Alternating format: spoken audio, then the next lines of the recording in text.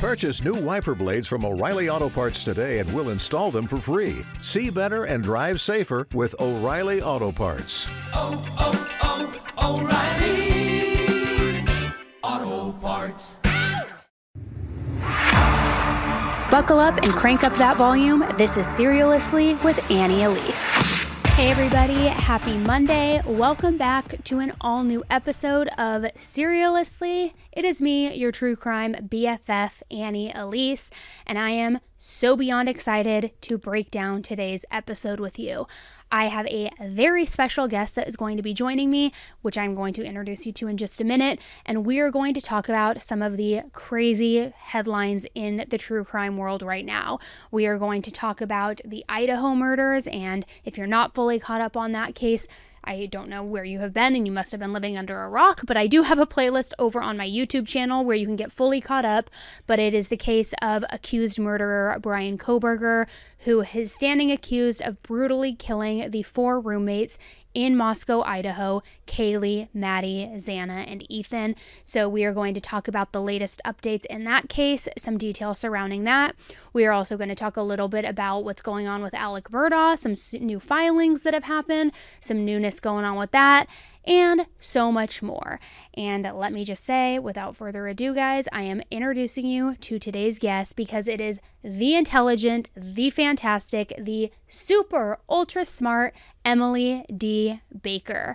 And let me just give you a breakdown. If you've never heard of Emily Baker, I'm going to give you a breakdown of who Emily is, what she's all about. She is on YouTube and she is just like a superstar, massive creator. She is also the host of the Emily Show podcast. She's been a licensed attorney for 17 years. She is a former LA deputy district attorney, and she is the internet's most favorite legal commentator. I am telling you, she has like this whole community of, they dub themselves law nerds. It is a massive community. She live streams trials, but breaks down all of it for you in real time and in normal people jargon, so you and I can understand what's actually going on in these trials. And she is just so talented. So Emily, thank you so much for joining. Can you please let everybody know a little bit about you and what you do and what you focus on? Thank you for having me. I'm so excited to be here. I am a second career as a content creator because I have been a licensed attorney for over 17 years. I was a deputy district attorney in LA for over 10. So I did a lot of trial work. So when I started covering trials, I always have this dual mind, like, oh, don't be too hard on the attorneys because what if it's you? And then there's the other side of me that's like, but this was you and you got your microphone turned on. So like, let's just get it together. So I am a content creator that covers pop culture legal and does the legal breakdown and live trial streaming. So I do court commentary over live stream trials, which is so much fun because I'm going to watch every minute of some of these trials either way. So it's really nice to be joined by sometimes hundreds of thousands of my closest friends to all talk about it together because we want to talk about these cases, don't we? 100%. And I love it because I personally tuned in, especially when you were covering Johnny Depp and Amber Heard, because I feel like even though I'm in the true crime world and I understand the legal jargon, I like to think for the most part, having you break it down as it's happening in real time is just beyond helpful. So anybody who ever has a little bit of trouble navigating those trials, if you're listening, you got to watch through Emily because she breaks it all down for you as you're watching in real time. It's fantastic. Yeah, there's times in court, particularly when you don't know something's a big deal if this is not the system that you're a part of. And so it might seem like a really quiet moment if you're just casually watching and I am freaking out because a massive ruling has just happened by the court because I know what the implications are down the road. But if you haven't worked in this system, our legal system is so complex that if you haven't done that, I don't know how you would be expected to know. And I feel like we've all gotten much more familiar with what objections are, what hearsay is, what the law is. And in the true crime world, you're looking so much at either breaking cases or past cases, but not always exactly why the courts ruled things. So it's really great to have a conversation to kind of overlay the two, the investigation and the personalities and what people are doing, plus the court processes and proceedings and how that works. Absolutely. And that actually poses a really great question. I know you don't cover true crime exclusively, like we talked about, a lot of pop culture. How is it that you decide what case you're going to cover, what you're going to stream and talk about? Absolutely. I look for a blend of what I'm interested in, what my community's interested in, and where I think I can actually be helpful. There are some cases that after 10 plus years as a district attorney are far too triggering for me to be a part of. They are just too difficult. I have been to autopsies of children. I tend to stay away from cases with young kids because it's just too much for me to cover. And when I look at how can I be helpful, I can't be helpful if I'm sitting there just miserable with the evidence that's coming in because it is too much. So I really Johnny Depp and Amber Heard was a really easy choice because I was fascinated by the case after seeing the UK ruling. And we've got two massive celebrities unveiling their private lives in court with very highly paid lawyers. So I'm like, what does a multi-million-dollar legal team operate like in court? We never get to see these things because normally civil cases aren't streamed. They operate behind closed doors and you never really hear about it. So that was an easy yes for me. I was fascinated anyway. So that's really where the blend is. Something like Murdaugh, I started covering that when it was an attorney who staged a roadside shooting to fake his own death and the stealing from clients long before he got charged with murder. So that case I was already invested in when he got charged with those murders. And so I'm like, well, this is another part of it. Attorney fraud has become more of something that I cover than I thought I would, because I was covering the Tom Girardi case because Erica Girardi's on the Real Housewives of Beverly Hills. And I do cover a lot of reality TV related cases because they're fascinating and because we already know the players involved a little bit. And they talk about their cases on social media, which is so interesting. It's crazy to me. I personally watched your content when you were covering Jen Shaw, and I think it was the one where you were reading everything that, like all the handbags and everything that they were pulling and sourcing. And it is pretty unbelievable that they are so brazen, knowing that they're like in the public eye. They're flaunting all of their stuff. It was Teresa, then Erica, then Jen. Now rumor is, who knows, allegedly that it's Kim Zolciak's going to be next. And so it's it's very fascinating to watch. Yeah, and Teresa's husband is being investigated for stuff too now. So there's the reality TV personality fascinates me. I don't have the courage to be a reality TV star. Like, I'm not opening up my life and my ups and downs and my best moments and my worst moments like that. So I'm fascinated by those who are, but I've always loved reality TV. I would go into work and people are like, how are you doing? I'm like, oh my God, did you see Jersey Shore last night? And they're like, girl, no.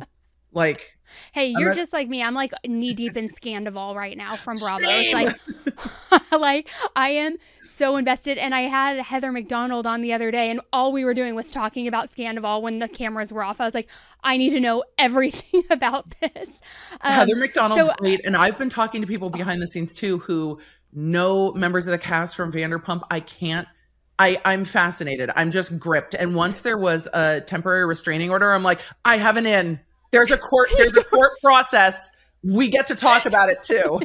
Totally. Now I get to talk about it officially. So today I definitely, of course, I want to pick your brain on Idaho because, I mean, it is just such a big case. You've been covering it so well and so detailed, and also a little bit of Murdaugh. But aside from those, are there any cases right now that you've just been following extra closely or that have piqued your interest in any way? There are, but we're kind of in and out of cases right now because the news cycle has been taken up with cases that I'm not following, with Vallow and Stotch just coming down with a verdict.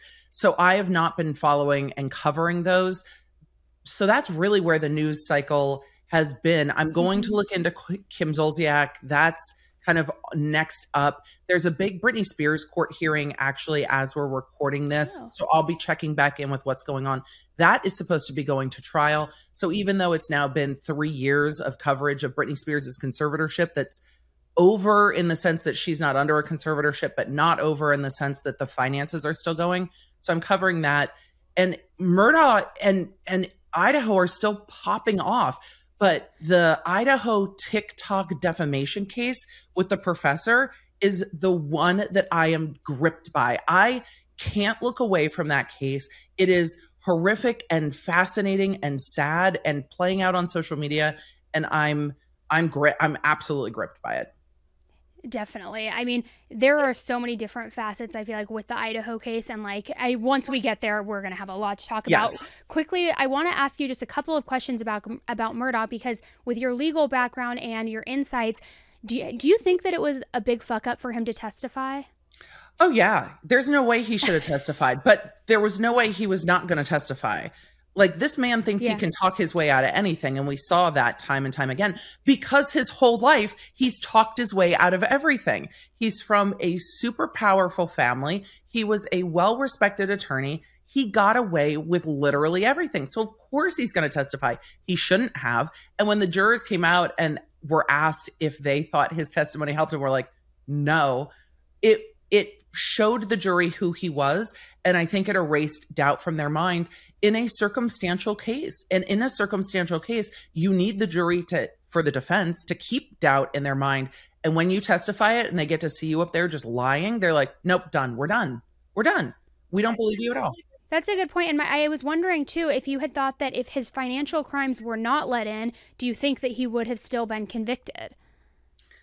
I think it would have been a bit harder, but if his financial crimes didn't come in, I don't know if he would have felt as compelled to testify.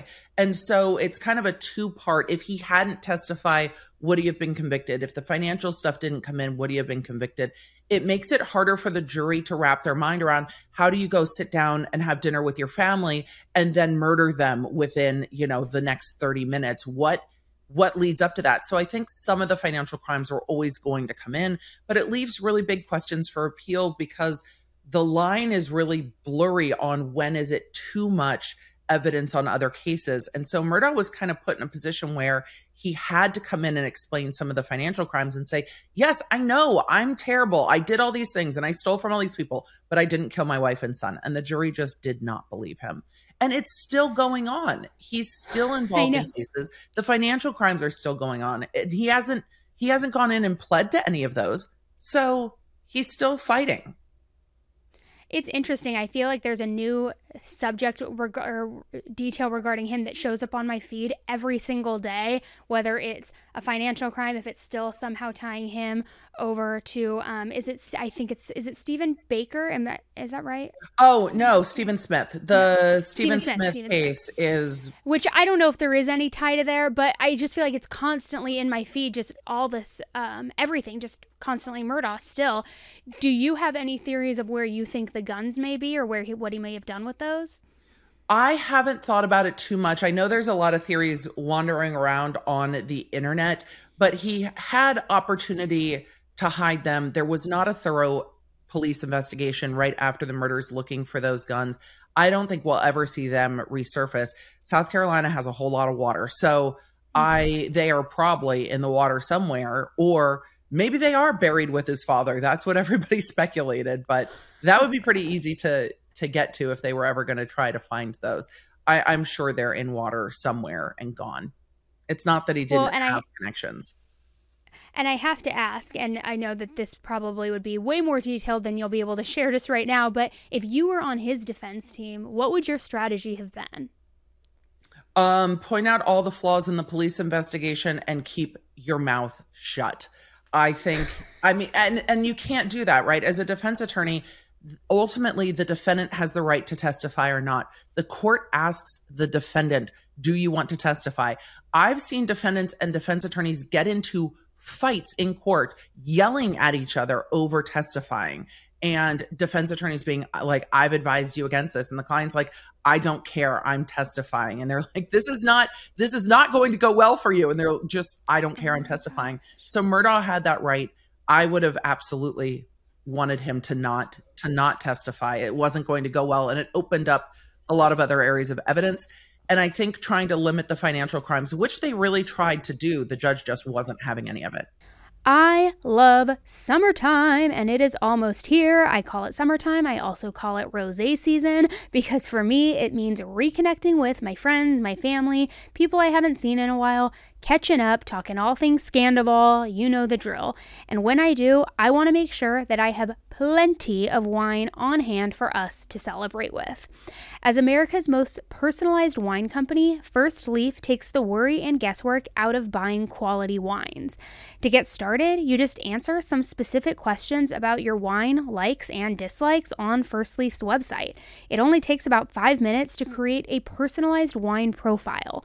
Then, your very own wine concierge will use your responses to curate a customized selection of delicious and award-winning varieties, from rosés to sparklings and everything in between, all based on your personal preferences. These hand-selected wines will then be delivered to your door within a few days, with each bottle priced lower than what you would pay for at a wine store. You even get to choose when you receive your wine, so you are never shorthanded when you are going to have company in town. I love reconnecting with friends and family over bottles of First Leaf wine, and I bet that you'll feel that way too. So give First Leaf a try. Head over to firstleaf.com/AE to sign up and save 50% on your first 6 hand-curated bottles, plus free shipping. That's tryfirstleaf.com/AE. tryfirstleaf.com/AE to save 50% on your first 6 bottles plus free shipping. Try firstleaf.com/AE today and thank me later. Clink, clink, cheers. Let's toast together and let's get to firstleaf.com now. Well, I thank you for sharing all of that, because I feel like that one is one that's been weighing on my mind. Even though I feel like so many people have moved past it, there's still just so many questions. And I'm like, oh, okay, if I'm going to have Emily on, like, I have to pick her brain a little bit about this. But of course, I know why so many people are probably listening. And what I'm most excited and eager to talk with you about is Idaho, because so many things have been coming out over the last few weeks.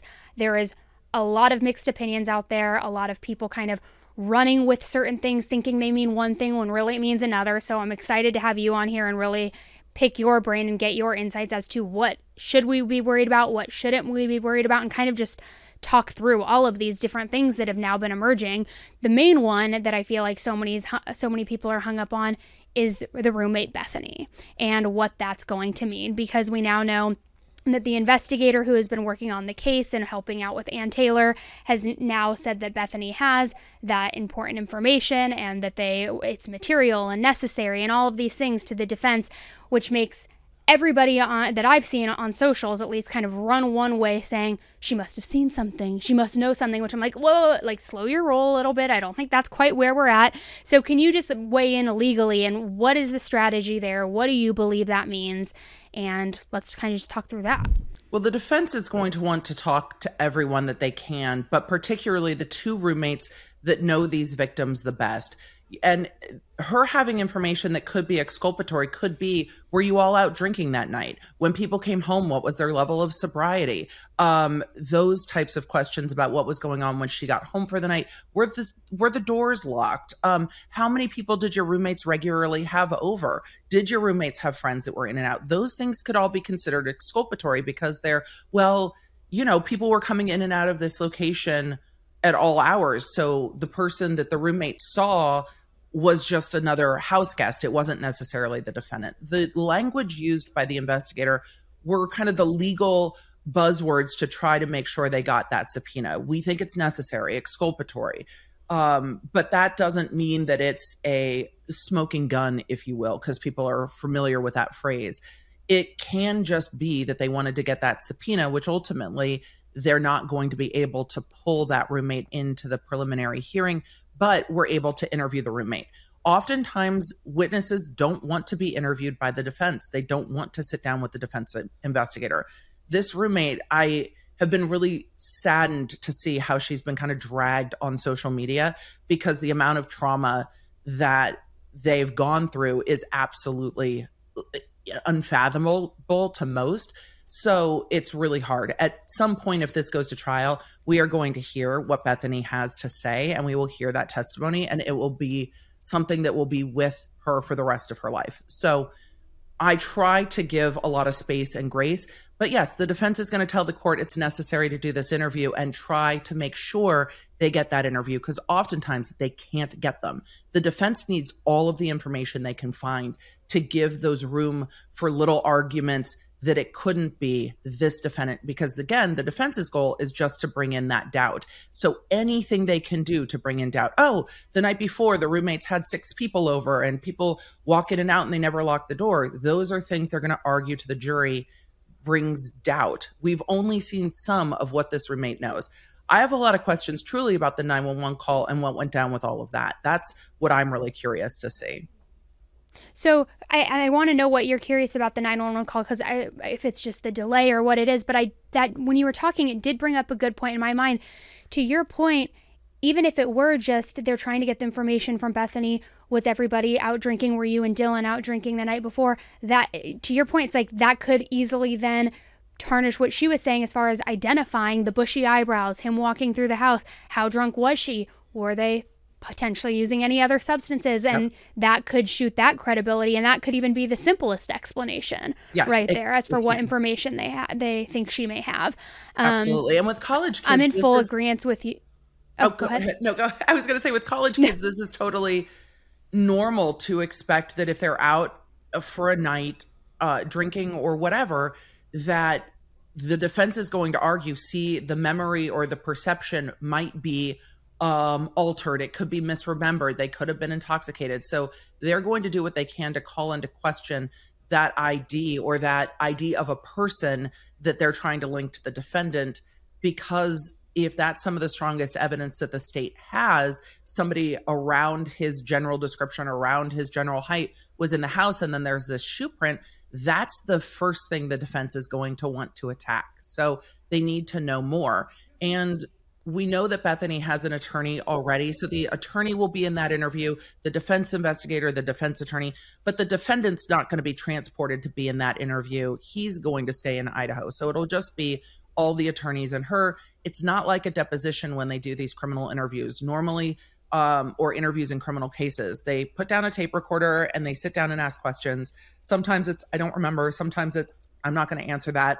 And sometimes it's this is what I told the police and this is what it is. It's interesting. Now, is it standard that this would happen before preliminary hearing, or what are your thoughts on to why it's happening before the prelim?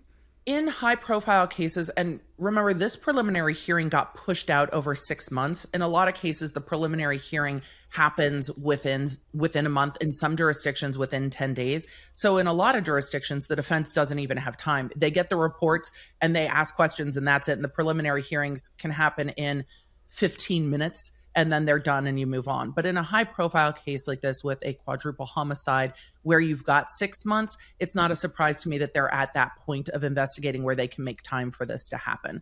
If they hadn't waived their time to go to preliminary hearing, they wouldn't have had time to get this done. And it gives them room to ask the questions of law enforcement, which is who's going to testify at the preliminary hearing, to ask more questions. Did law enforcement ask these questions, or did they not? So it gives them the most information going into the preliminary hearing. Though the preliminary hearing, it's unlikely to me the defense will present a defense. They normally don't. And I don't see any defenses that would matter at preliminary hearing at this point, because calling into question the credibility of witnesses is really for trial. So this preliminary hearing will probably be a couple of days. It'll get held over to trial. And the big question will be, how much do we learn at the preliminary hearing? And does the defendant then waive time for speedy trial, or after the prelim, does the defendant push this to trial within the next 90 days or whatever the limit is in Idaho? It might be longer than that off the top of my head, but does the defendant then push their speedy trial right from the time that they're held over at preliminary hearing? Okay. And quickly going back to the 911 call, what is it that was bugging you the most about it, or what questions do you have about that one? Because we don't know a lot about the 911 call, the timing is always a question, of course, but also what did they say when they called 911? What did they discover? What were their perceptions when they called 911, and what was the state of the call? What was their emotional state? What does their voice sound like? Because we've heard a lot of mixed reports about what that 911 call contains, but we haven't heard the 911 call and we don't know much about it. So the delay is a big question for me, but also the the rest of the context around that 911 call and what was said. So I agree. The delay, everybody seems to be hung up on, and there have been so many different versions that have come out of, was somebody passed out? It was a friend. I heard that it was a family member who had the discovery. So it is going to be interesting to see if once we eventually hear it, whether that's in the trial or whenever that may be, like what really happened, what was the delay for? Was she truly just hiding under the bed for that 8-hour period or however long it ended up being? And it's unbelievable because there's been just so many different versions out there that it's hard to even find one common thread throughout. I don't know if you've heard differently, but I still haven't heard a concrete reason as to why there was a delay or what the nature of the scene was when the call was made. Yeah. No, I've only heard speculation, and I think that's all we have, and that's all we're going to have. And I don't know how much of that will get answered at the preliminary hearing or not. I hope some of it does. Of course, that's one of the things I'm going to be looking for because I'm curious about it, because it's one of those things that's odd. Some of the neighbors heard noises, but then there were roommates in the house, but they didn't call at that point. But again, had they been out drinking? Were there other things in the house that they didn't want the police to discover? Were they like, oh, I'm just overreacting? And I can see this circumstance happening when it's like, oh no, I'm just overreacting. It's going to be fine. And you're just like, this seems really weird. I'm just going to go to sleep and it's going to be fine in the morning. Like I can see an 18, 19, 20-year-old responding that way and that making perfect sense to them. So in hindsight, it's going to be really hard for us to say what was going on. And I just hope we get some answers about it, because it is one of those big sticking points in this case, though I don't know how much it will matter to a jury down the road. I agree. I think if anything, it'll be great to have the answer because to your point from earlier, not only Bethany, but Dylan, they're just kind of getting raked over the coals and people are ripping them to shreds, which is awful because they have gone through something just so traumatic already in itself. So then to be just villainized and have everybody on social media coming after you. So regardless what the reason was or what happened, hopefully it provides some sort of clarity so people can just back off a little bit and allow these girls to finally be able to grieve and process their trauma, because I can't even imagine that they've had a moment to do that yet, given the circumstances. It's one thing after another, it feels. And it's always because their names are out there, their faces have been out there. This is going to be something that 5, 10, 15, 20 years from now, people are still going to be like, oh, wait, weren't you the roommate from... So they're never going to be able to escape what happened to them. And this happened to them too. They're going to be suffering, I'm sure, with survivor's guilt, with questioning themselves, with why didn't I know? What could I have done? And truly, there's nothing they probably could have done. And it's really hard because social media has been absolutely brutal to them. And I hope that they've stayed off it.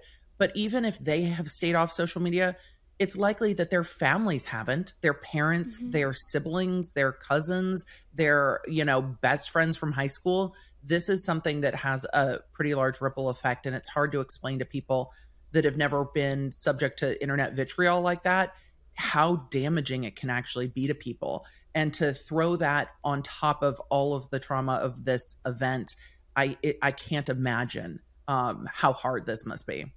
I agree. It's one of those things where they, of course, are just forever changed. And it's something as trivial as they're young girls. They're going to be out dating, meeting people. It's like, how do you even go on a first date with somebody who you say, I'm this person, this is what happened, or they recognize you as being that person? It's like their life is just completely forever changed, that they're not even going to have any sort of moment of normalcy or what you would deem as normal. So then it's like on top of that to just continue to just like berate them and come after them. It's very sad to witness and it's very hard to watch. Yeah. With that, I guess kind of leading into my next question for you, with this gag order in place, we know that there have been lawyers for groups of media outlets who have filed a motion to the judge asking them to lift the gag order on this case. What do you make of the gag order that's in place? Do you think that there will have any movement with that? I feel like there's just been so much talk about that out there. It's a pretty broad gag order when it comes to the media. And I cover this on my podcast, The Emily Show, too, where the rights are between the First Amendment right to not just free speech, but a free press, and then the defendant's right to a fair and impartial jury, and where these rights balance against each other because we have the defendant's constitutional rights, the media's constitutional rights, the constitutional rights of the victims' families, of their lawyer. So we've got two motions that the court is going to set for a hearing, and the court is going to hear argument that the order should be vacated or thrown out. And I think it's unlikely the court will throw out the order. The court might modify or clarify the order, but they might not, because what the court did was have an initial gag order, and then there was a meeting with the victim's family attorney, the prosecutors, the defense attorney, and the court. And after that meeting, the court doubled down and made the court order broader. So I don't think this judge is inclined to change their own order. But once there's a ruling, then everybody can go back to the Supreme Court, because the media companies went to the Idaho Supreme Court and said, hey, this ruling's unconstitutional. This gag order is unconstitutional. And the Supreme Court said, did you ask the court to vacate it or clarify it? And they went, well, no. And the Supreme Court goes, right. So we don't have jurisdiction. You need to go talk to the district court judge that ordered it and ask them for a ruling. And then if you don't like their ruling, then you can appeal it. So I think we're going to be stuck in this loop with them fighting over the gag order. The judge is going to give a ruling. If they don't like the ruling, the media companies will appeal back to the Supreme Court. And I think by the time we actually get a court answer on it, we could be well past the preliminary hearing and possibly to the trial. And that might be what the court desires, is just let it go. But I don't think the media companies are going to stop this fight, because it shows other courts that they're not afraid to keep this litigation going, and kind of sends a signal. It's rare that we see the media with a gag order like this that's broad enough that it goes beyond just the investigators and the attorneys involved in the case.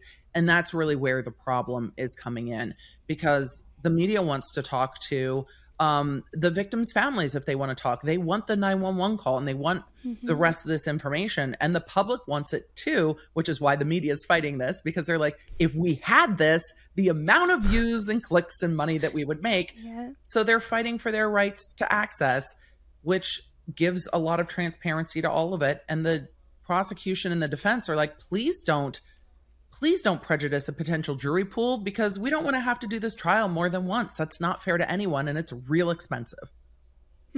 Absolutely. Well, and with that, there's been this whole now conversation about where the county prosecutors had disclosed the internal affairs investigation, which is just like another added layer in addition to everything that's going on, and the police and the investigation of one of the police officers involved in the case. So the details of that, as far as I know, last I had heard, were completely sealed, and it's not clear who the officer was, who's involved, or how central it is to the case or anything like that. But I just kind of look at this and it makes me question that it seems like it's just procedural and probably precautionary, but based on your experience, what kind of situations could have possibly transpired that would make this now a nightmare for the prosecution? Oh gosh, it could be anything. And all of those investigations have to be turned over to the defense, which is why we're seeing it in court record.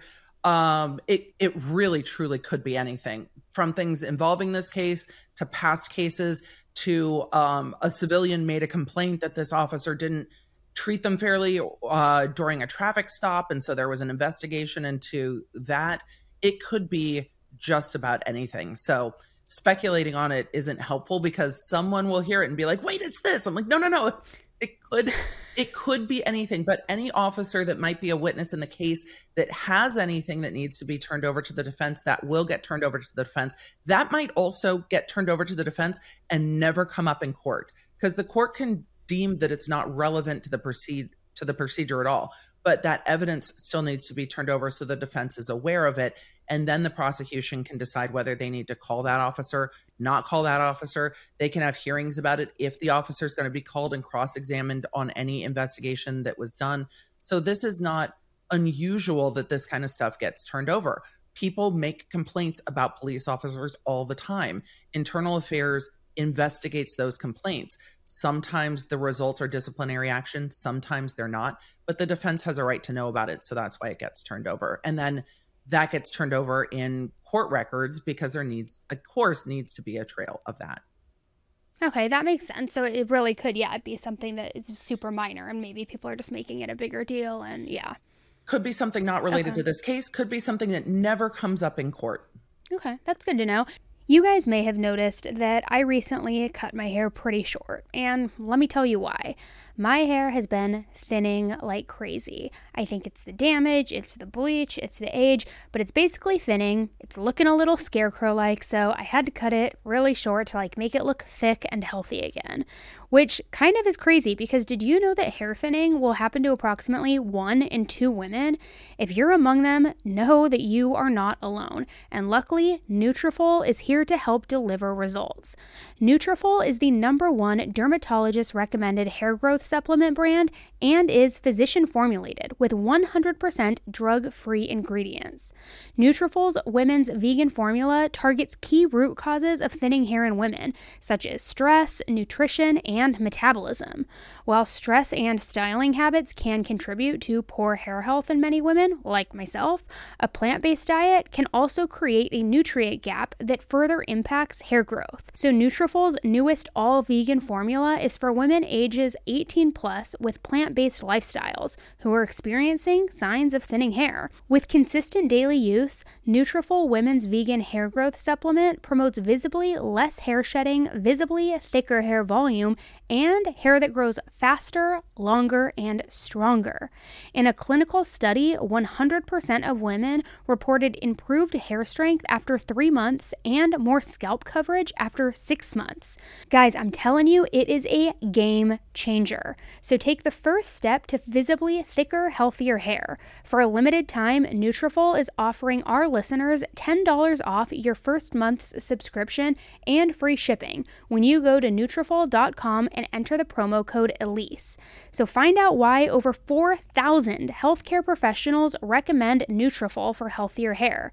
Nutrafol.com, spelled Nutrafol.com, promo code ELISE. That's Nutrafol.com, promo code ELISE. So moving kind of more into the evidence piece of it, back in, when was it? It was in January. I don't remember the exact date, but I know that Brian had given his public defender or his attorney, Ann Taylor, access to go to his WSU apartment to get the keys or to get the keys back for his office or something like that were on his TV stand. From there were reports that they took a receipt out of the cupboard, that there were items in the bathroom, the living room, things like that, and that the defense team went back towards the end of January and boxed up even more of his belongings and things like that. Is that normal is my first question, and then could those items also then be used as evidence even though it wasn't collected from the initial search? I hate to give this answer because it is the worst lawyer answer ever, but it really does depend on what the thing is and the circumstances. And so if the defense goes in with defense investigators, yes, the defense investigators can chain of custody things and bring them in. Is it unusual? Yes. Normally, defense attorneys don't even have the resources to go and investigate their cases. And oftentimes, crime scenes, by the time the defense gets a case, the crime scene is done or sometimes just gone. If it's a robbery at a gas station, they've recovered the tapes from the gas station and then it's done. There's nothing else for the defense to go get or go do. But if the defendant is telling them, look, there's these other things that maybe explain some of the things the police took, he's in the best position to know what's in his apartment, what's in his office, and to go get things. So I'm not surprised. Could we see that come in a defense? Maybe we could. Could those be items that he wanted to give to his parents? That's possible too. We just don't know. Well, and some of the items that stuck out to me, it was a flat screen TV, a computer monitor, a small box of papers and receipts, and then a laundry basket that I think had books and papers and things in it as well. So, and you would be the one to answer this, but could it be stuff that the defense is taking to, yes, use in his defense and possibly things that he knew had information on it? But if they were to discover something damning on, say, the computer monitor or whatever it may be, or in one of those receipts, can they just dispose of that? Is that then entered into evidence, or do they kind of get the jump on it because they then went and retrieved it? If they're not going to use it, they don't have to turn it over to the prosecution. So the police got the search warrants first. They got to the apartment first. They had first access to everything. So if there's things they left behind that the defense then finds something on, the defense does not have to turn that over to the prosecution unless and until they decide that they're going to use it. Okay. Okay, that's great to know. Thank you. So then moving along too with the pieces of evidence, the knife sheath, of course, has been a huge point of contention in this because it's the DNA, and people are speculating that the DNA on the knife sheath can be argued and that it possibly isn't strong enough. And so I wanted to just talk through with you what you think and what your professional opinion is, because there could be a million explanations as for how his DNA was transferred onto that, how it was on the button. So do you think that this is a slam dunk? Do you have doubt? Do you think it can be argued? The knife sheath, in my opinion, is pretty damning. And here's why. It's found on the bed where the victims are. Depending on the circumstance, like how it is where it's discovered, it's going to be really hard to argue that that was there before this happened, because you have what we know to be such a violent crime scene. So you would expect things would get knocked over or not just be laying there. So it really depends on how it is there. How his DNA gets on this is something that, while the defense can argue it, and there might be technical arguments for that, a jury is often going to default to their common sense and be like, are you kidding me with this? It also depends what other evidence they recover. I think that because we know the DNA on the knife sheath was matched through familial DNA from trash taken in Pennsylvania, I expect that they've also now matched that to him based on the DNA they took during his arrest, but we know the defense is asking for more DNA that the prosecution hasn't turned over. If that DNA comes back that it was a familial match, but it doesn't match well to him, then you've got more room to argue that the DNA is not 100% conclusive. But I have tended to see juries very persuaded by DNA, even when it is just a little bit. And it's like, oh, somebody touches this, they leave their DNA. They're like, well, yeah, it's the snap on a knife sheath. How do you get the knife out of it? Obviously, you open it with your fingers. Of course, your DNA is there. Those types of things are a big deal. Is the defense going to argue somebody planted it there because they're framing him? Maybe. Is a jury going to believe that? Maybe not. It's going to depend on the rest of the evidence. One piece of evidence alone is never just the thing.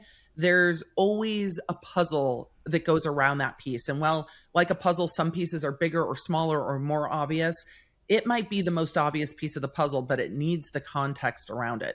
When you add the knife sheath to cell phone data, to him being in the area, to other things that may or may not be presented, then you start building that case where the knife sheath becomes a very big deal. And that is an actual perfect transition to my next question for you. Out of the probable cause affidavit, what do you think the biggest piece of evidence or allegation that was made in there is something that is the most damning, in addition to the sheath? I think the knife sheath was a big one for me. The footprint was a big one for me. The roommate seeing someone in the house was a big one for me. It raised as many questions as it answered, though. But the roommate seeing someone leaving the house and narrowing down that timeline, but also the cell phone pings.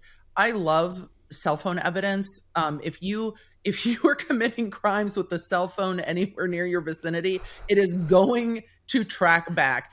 Digital evidence is such a gift to a prosecution because it gives them so much, not just cell phones, but vehicles as well. And I think a lot of people were stunned in Murdaugh how much information can be gathered from vehicles and phones.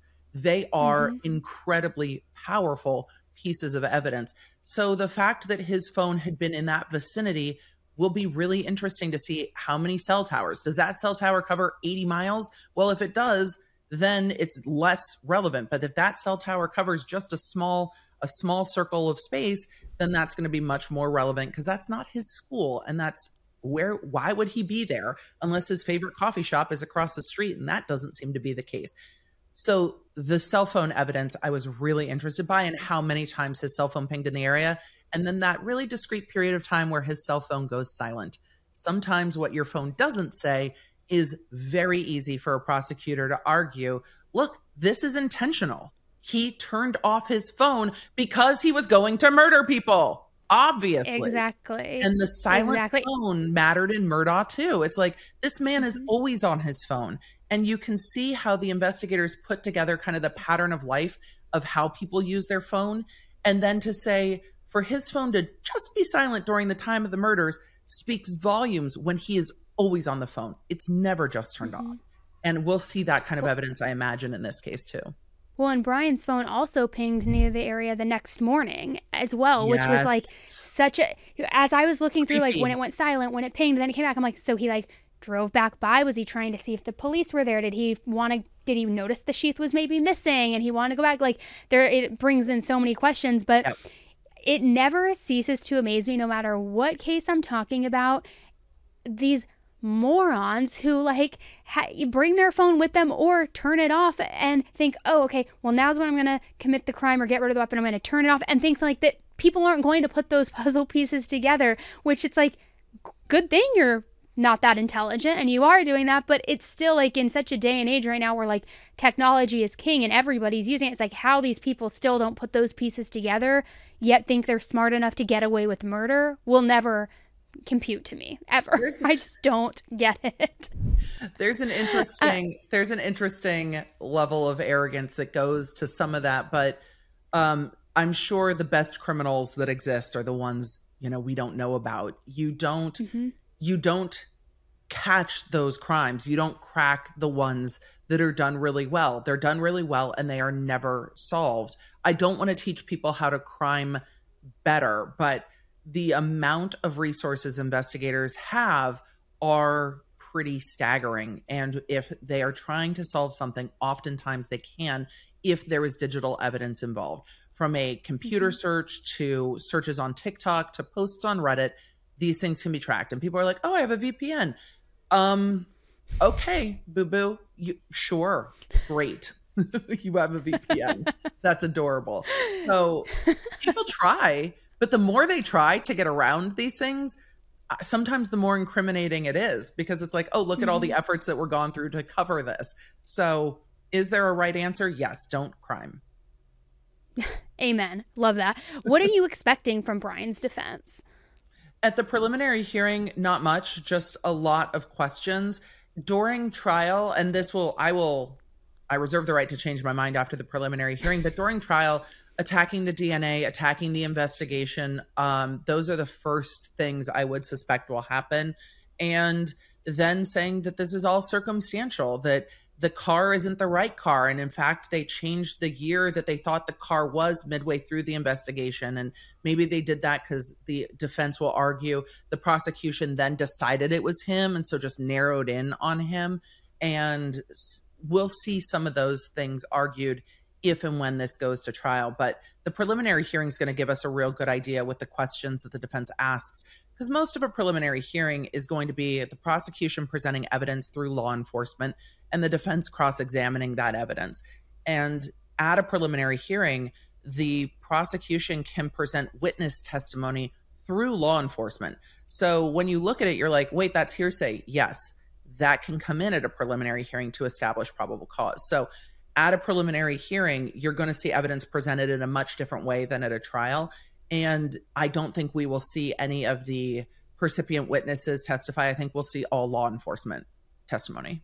Do you think that at the preliminary hearing, we will learn anything else about the social media? Because there's been so many reports that he had not only photos or things of that nature on his phone, but that he had been DMing one of the girls, one of the roommates. Do you think any of that evidence is going to come in at the preliminary hearing? It could, but it might not be needed. Really, all they need is that probable cause declaration that we've already seen. They could just present that officer to go through that. I think they will do more, but they could just go through that officer's probable cause declaration, and that would be enough legally to hold Kohberger over for trial on these murders. I think they will do more. Whether they will get into social media, I don't know. I don't know if they want the public to know everything, and that's part of making sure they're protecting their witnesses, making sure they're protecting their evidence. And I don't know if they have all of the search warrants back from social media, because we saw a whole bunch of motions filed for them going after everything from dating sites to, TikTok to Instagram. I don't know if they have all those back yet to authenticate them. And it does take time to authenticate those types of things in court. and they might just not want to do it for a preliminary hearing unless it is very, very damning. So I'm not expecting it. I'll be surprised if we see it, but it depends. If he's clearly in communication with one of the victims, that might be something that they do present just to show, look, it's not just a one-off. This is a big piece of the puzzle. But if he's also communicating with one of the victims, the defense might use it to explain why the knife sheath is in the house. Look, they were friends. He had a reason to be in the house before this. He wasn't there that day. So it could raise more questions. And out of right now, we had talked a little bit at the beginning of this about the TikTok, the lawsuit, the professor. What is it about that has been fascinating you the most? And what's like the biggest kind of takeaway from that right now that you've been focused on? It's wild. And if people aren't following this case, there was a TikToker that accused an Idaho University professor of hiring the hit on these victims and having a relationship with one of them, and that she has said that Koberger is being set up to take the fall and changed her opinions on it. She has said that she is a witness, a quote, spiritual witness to these murders, and that she should be brought in as a witness and law enforcement should have worked with her, but has made some really bold and I personally think defamatory statements about this Idaho University professor, and is representing herself in this defamation lawsuit that the professor filed against her.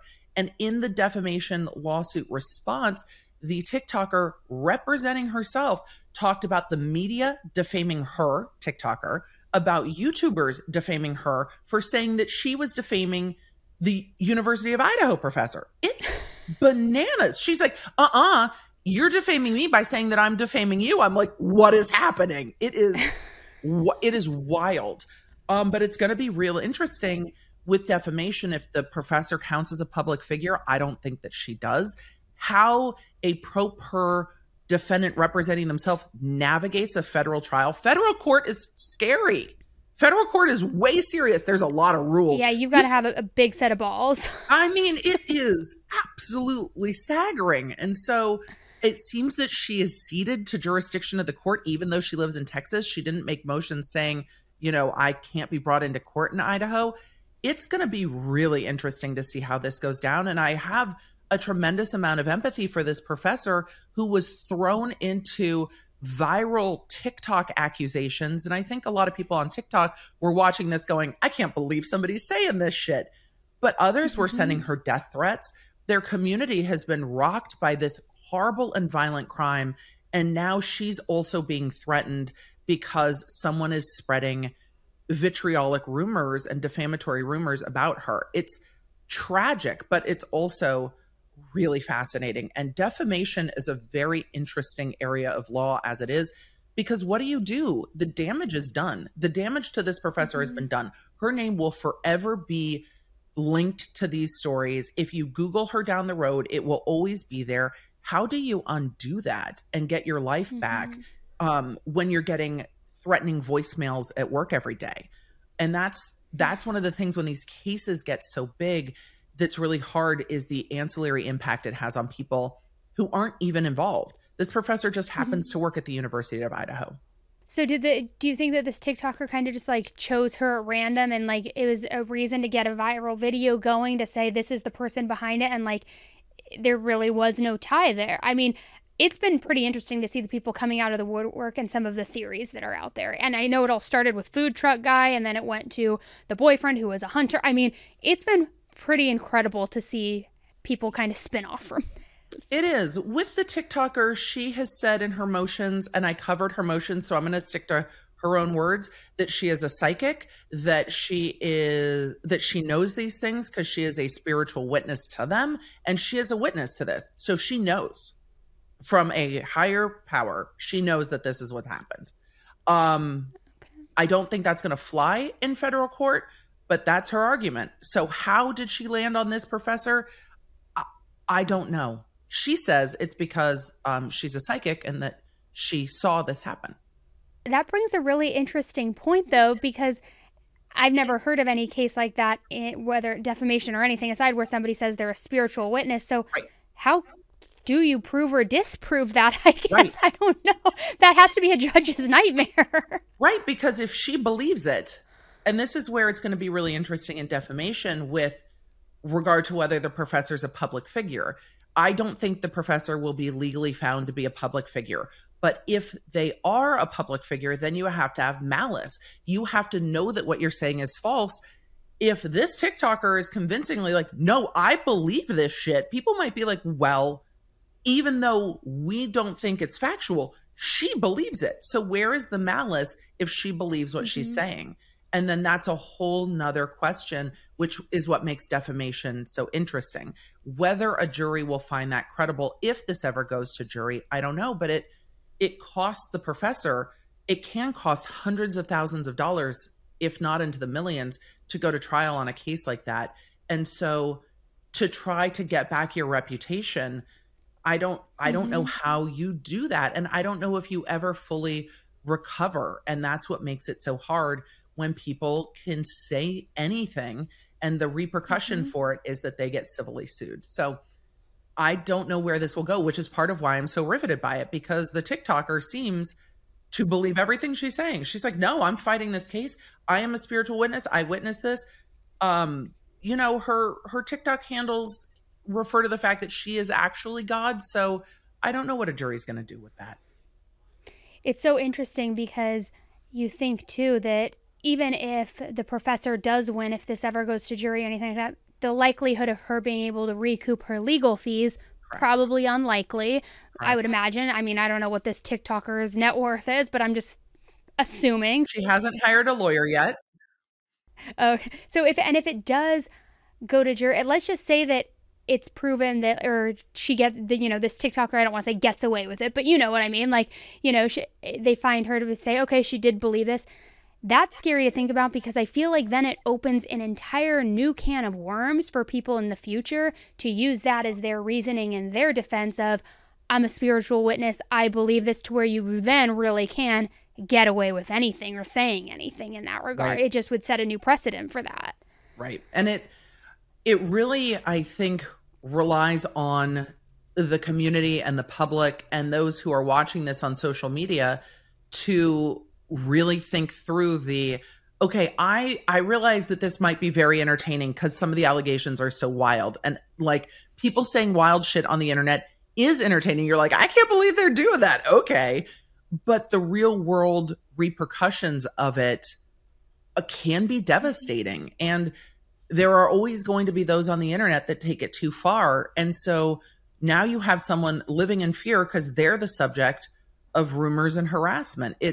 And where is the boundary of that? And we don't have consistent laws state by state with regard to internet harassment, because this case might be easier to pursue under harassment laws than under defamation laws. But not every state has great harassment laws when it comes to cyber harassment. So it raises a lot of questions, like legal questions that I find really interesting as a person that is on the internet who's been subject sometimes to harassment and death threats and the rest of it.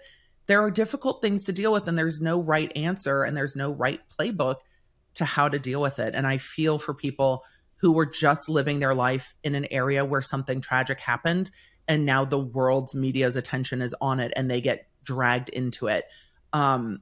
It's difficult. And it's why I really try to stay away from rumors involved in cases, because there's a real human cost to that. And I think it's fine to say, did the police find this? How many times did the police stop Koberger on his way between Idaho and Pennsylvania? Those are all great and valid questions. He's been arrested. He's presumed innocent, but there's an investigation there we can talk about. When it comes to these ancillary things, there's really no good answer for me. Well, thank you for sharing everything about Idaho, because I know that there have just been so many more questions, and I know in the future I'll probably have a million more for you. I don't want to take up too much. A million questions until we get this prelim. And then a million more. I know. I have so many. But I know that we were short on time, so I don't want to keep you. But I do have a couple of rapid fire true crime questions for you before we end. It's a newer tradition that we're doing over here. They're just for funs and a couple silly ones, so nothing to, you can plead the fifth if you want. But first, well, what's a recent case that has bothered you the most? I don't know. I hate to lawyer. What do you mean by bothered? Maybe like the verdict bothers you a little bit, or maybe it's something like Vallow where the details of it are bothering you, and that's why you're not wanting to go near it. Vallow and Staunch both bother me fundamentally and deeply, which is why I immediately was like, I can't follow this anymore. The Murdaugh cases are probably the ones that cause me the most rage, because the amount of people who needed legal representation who were victimized. Girardi too. Those two cases probably caused me the most rage.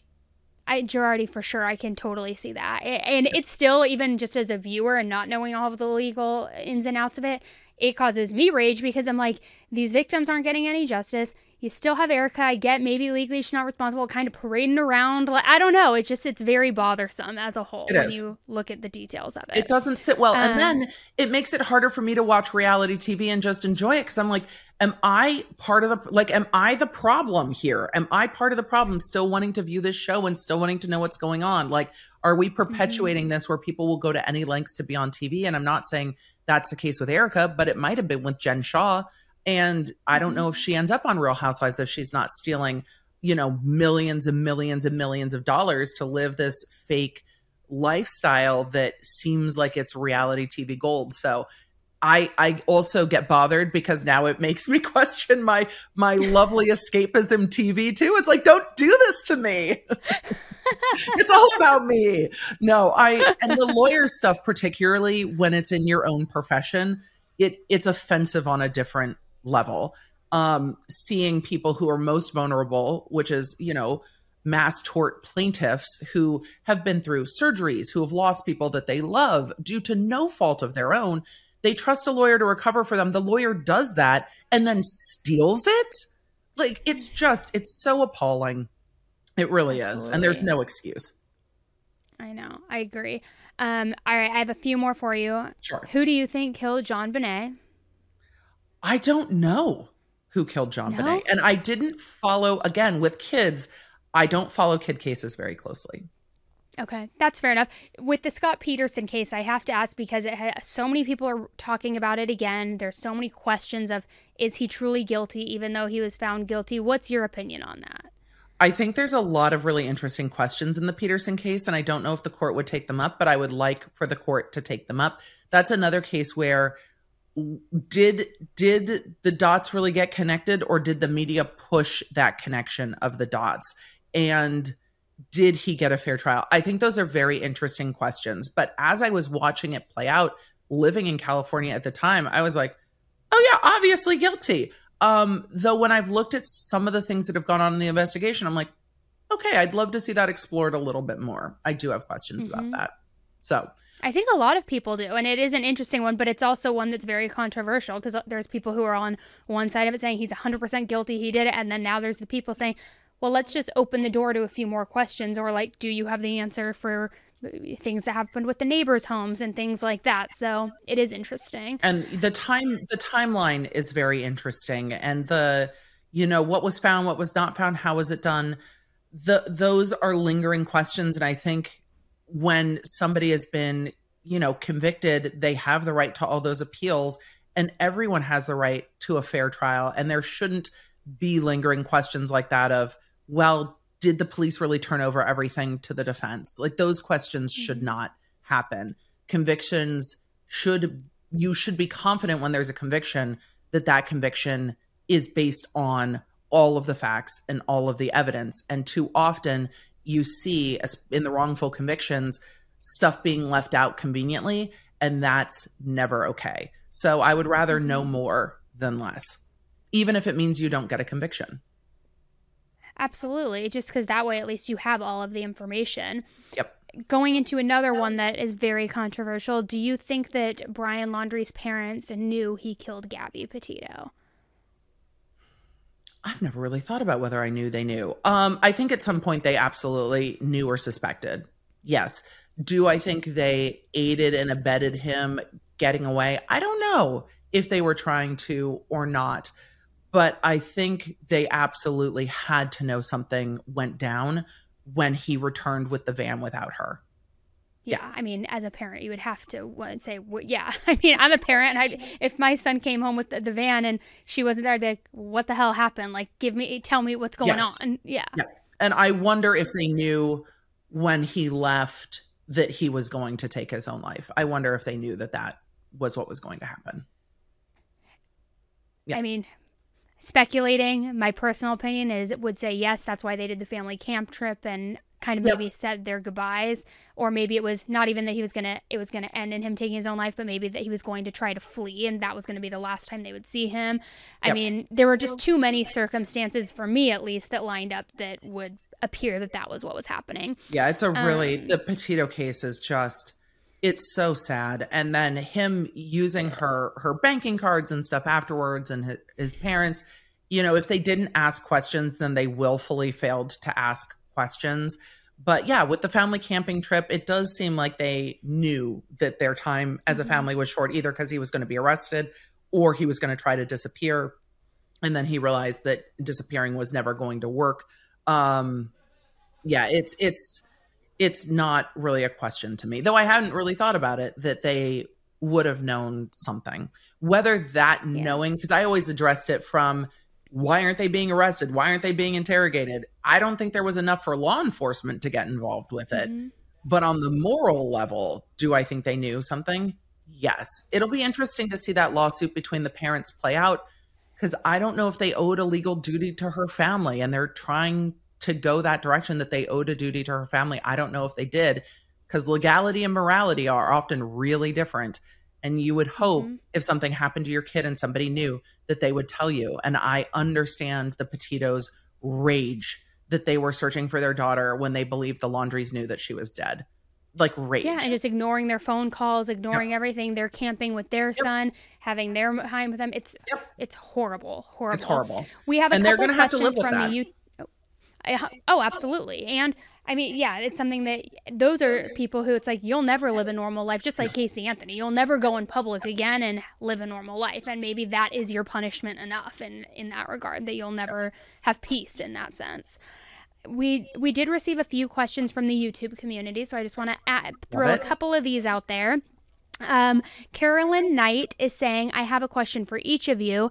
How do you manage to do so much work-life balance? Thank you both. I love you both. You're extraordinary creators. That's a great question. I don't have an answer for that, so I'd love to know your answer on how you balance everything. I want to hear your answer.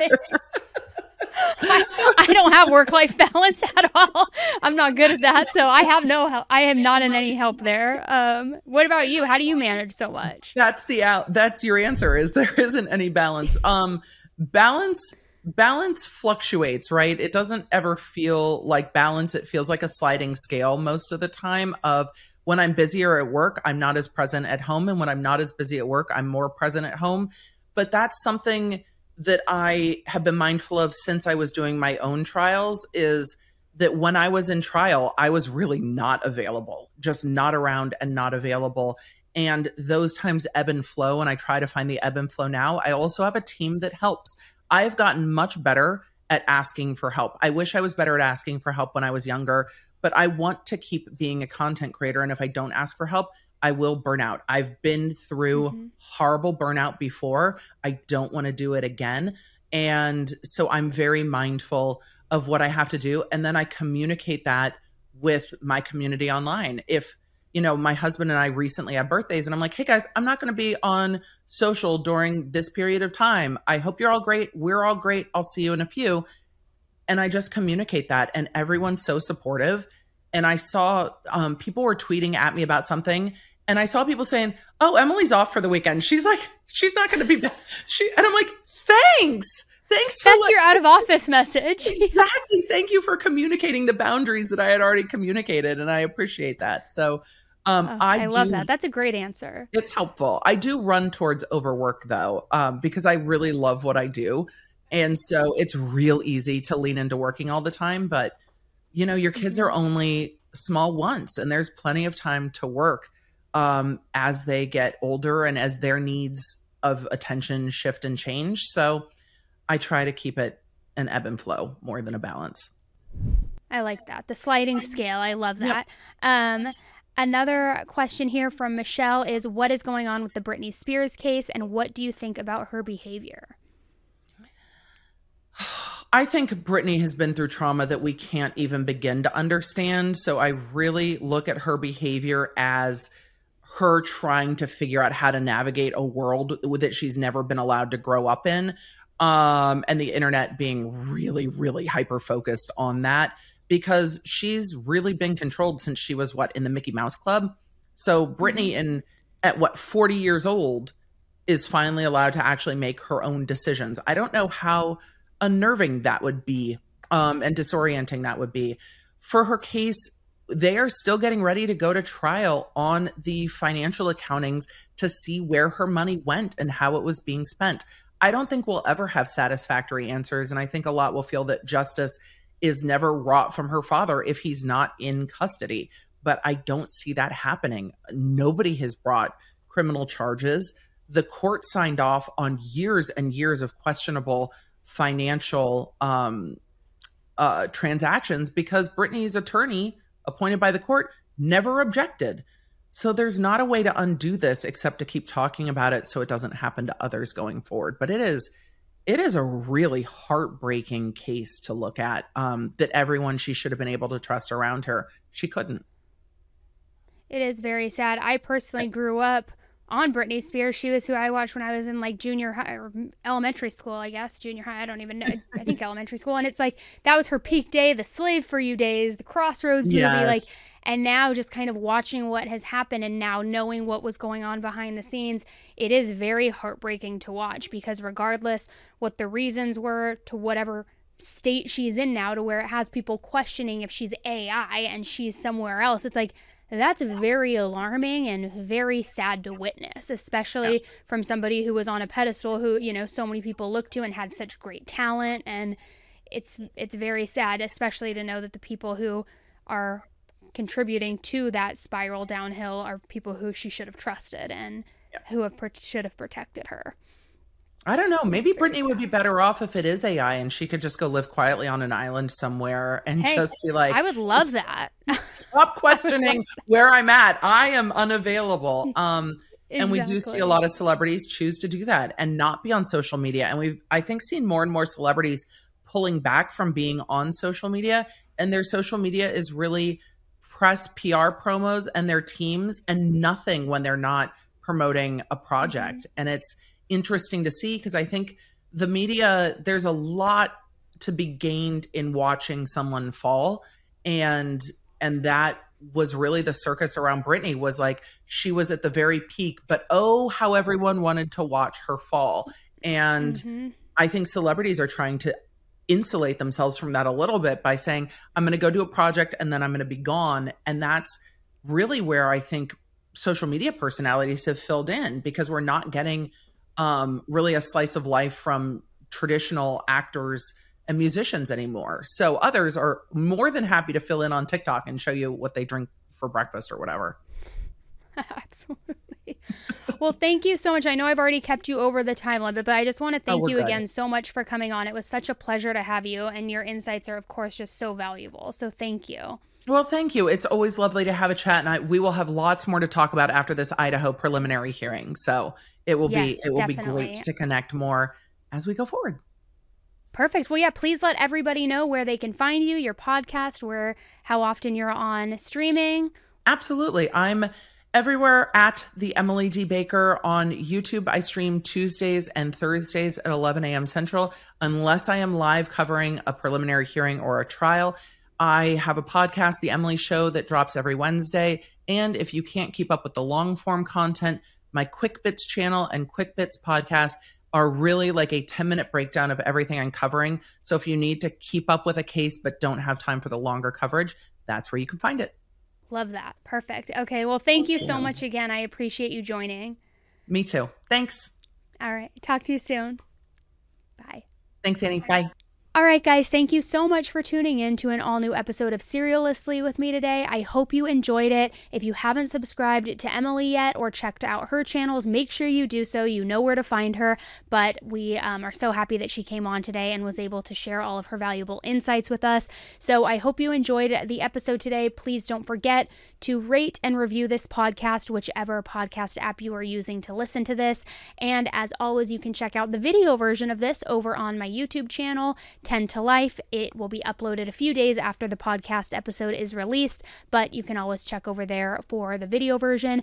And if you are just a true crime enthusiast like myself and like all of the other 10 to Lifers in our community, hop on over to YouTube because we are constantly talking about cases over there. Full cases start to finish. New episodes are uploaded about 2 to 3 times a week, sometimes more. So if you are in need of a true crime fix and you want the video version of it, make sure you hop over there. And that is 10 to Life.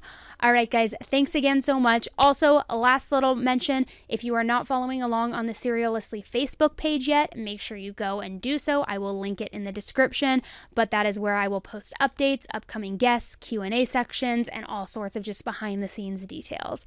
All right, guys, thanks again, and I will see you next Monday for a brand new episode of Serialously. This is your true crime bestie signing off. All right, bye, guys. Have a great week.